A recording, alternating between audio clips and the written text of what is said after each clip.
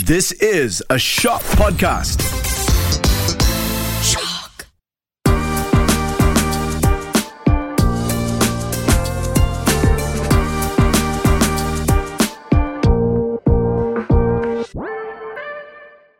Hello, beautiful people, and welcome to the 6th episode of The Art of Beauty. I'm your host, Yasmin, and here at The Art of Beauty, we're talking about all things beauty, the industry, body positivity, confidence, the hottest new releases, and more. I'm super excited to delve deeper into the extensive world that is beauty with you in each episode. On today's episode, we're going to be talking about influencer marketing, which honestly, I'm still trying to wrap my head around, the different types of influencers, and what it takes to be an effective one from a beauty brand's perspective. Hope you guys are doing good wherever you are, as always. I was just thinking yesterday that isn't it kind of wild that we're halfway through the year? I feel like time has passed by so quickly and I'm desperately trying not to let it slip by me as quickly as it is. And because of that, I kind of feel like there's still so much I want to try out and do and accomplish. Am I only in my 20s? Yes. But that doesn't stop me from having my moments of realization of where I am in life and where I hope to be. Anyway, the only reason why I'm bringing this up is because many times in my life, I have considered doing the whole social media thing. And while it's not the most lucrative job when you first start out, you can really rake in the big bucks doing it once you actually start making it.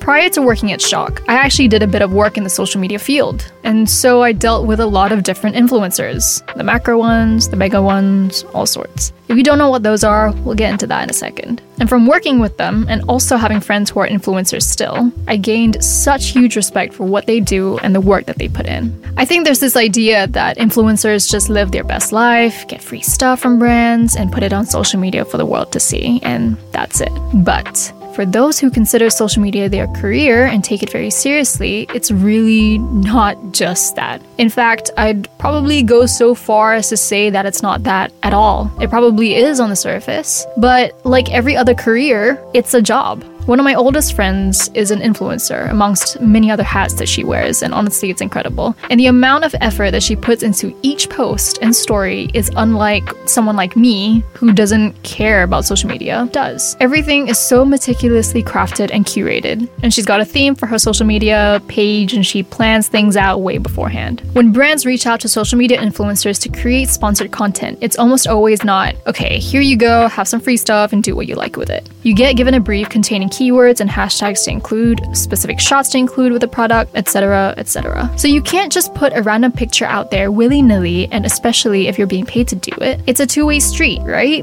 The influencer follows the brand's guidelines in exchange for the influencer's reach and influencing power. I'm not going to be pulling the curtains back on the influencing world per se, but I'll give you a brief insight into what it's all about and what I've experienced. So, what's influencer marketing? It's essentially a digital marketing method used to promote a brand or products by partnering with social media personalities or bloggers. You can leverage the influence that these personalities have over their followers to reach your social media marketing goals. And it doesn't have to be just Instagram, obviously. It can be on YouTube, blogs, etc. You get the gist. You can partner with brand influencers to grow your brand awareness, increase engagement, improve your lead generation, or even drive sales, depending on what your campaign's main aims are. When I say your, I mean the brand. Through it, brands can change consumers' perceptions of your own brand on social media platforms as well. In the influencer pool, there's a whole variety of influencers to choose from depending on your target demographic. Firstly, you have nano influencers. These are the influencers who have between 1,000 and 10,000 followers on social media. They tend to have high engagement rates and connect with their followers on a more personal level too. In fact, the average engagement rate of nano influencers on Instagram is 10.1%. Micro influencers next are slightly bigger influencers than nano influencers and have between 10,000 and 100,000 followers on social media. These influencers too tend to have high engagement rates and are able to connect with their audiences again on a more personal level, because around there, your audience size is still a bit more manageable. Micro influencers on Instagram have an average engagement rate of 7.6%. Now, onto the big boys. Macro influencers are those influencers who have a follower base that ranges between 100,000 followers and 1 million on social media. Their engagement rates are significantly lower than those of the nano and micro influencers, and they also may find it a bit more difficult to connect with their audiences on a personal level due to their larger followings. The average engagement rate rate of macro influencers is about 5.3% on Instagram. And last but not least, celebrities. These are the influencers who have over 1 million followers on social media. They are so-called celebrities because many of them are actually traditional celebrities as well. So your singers, your actors, all that. They find it difficult to connect with their audiences, obviously, on a personal level due to the vast followings that they have. Additionally, their engagement rates are also very low as compared to the other influencers. And the average engagement rate of a celebrity on Instagram is just 0.04%.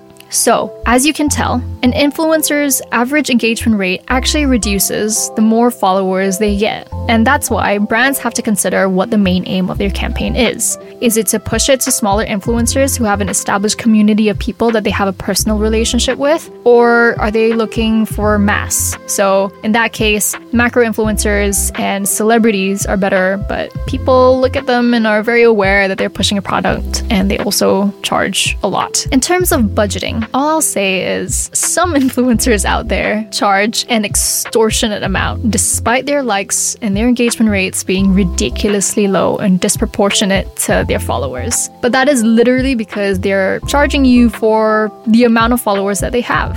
And that's why you end up seeing some people with millions of followers and like 100 likes and maybe like 10 comments. And you're like, what?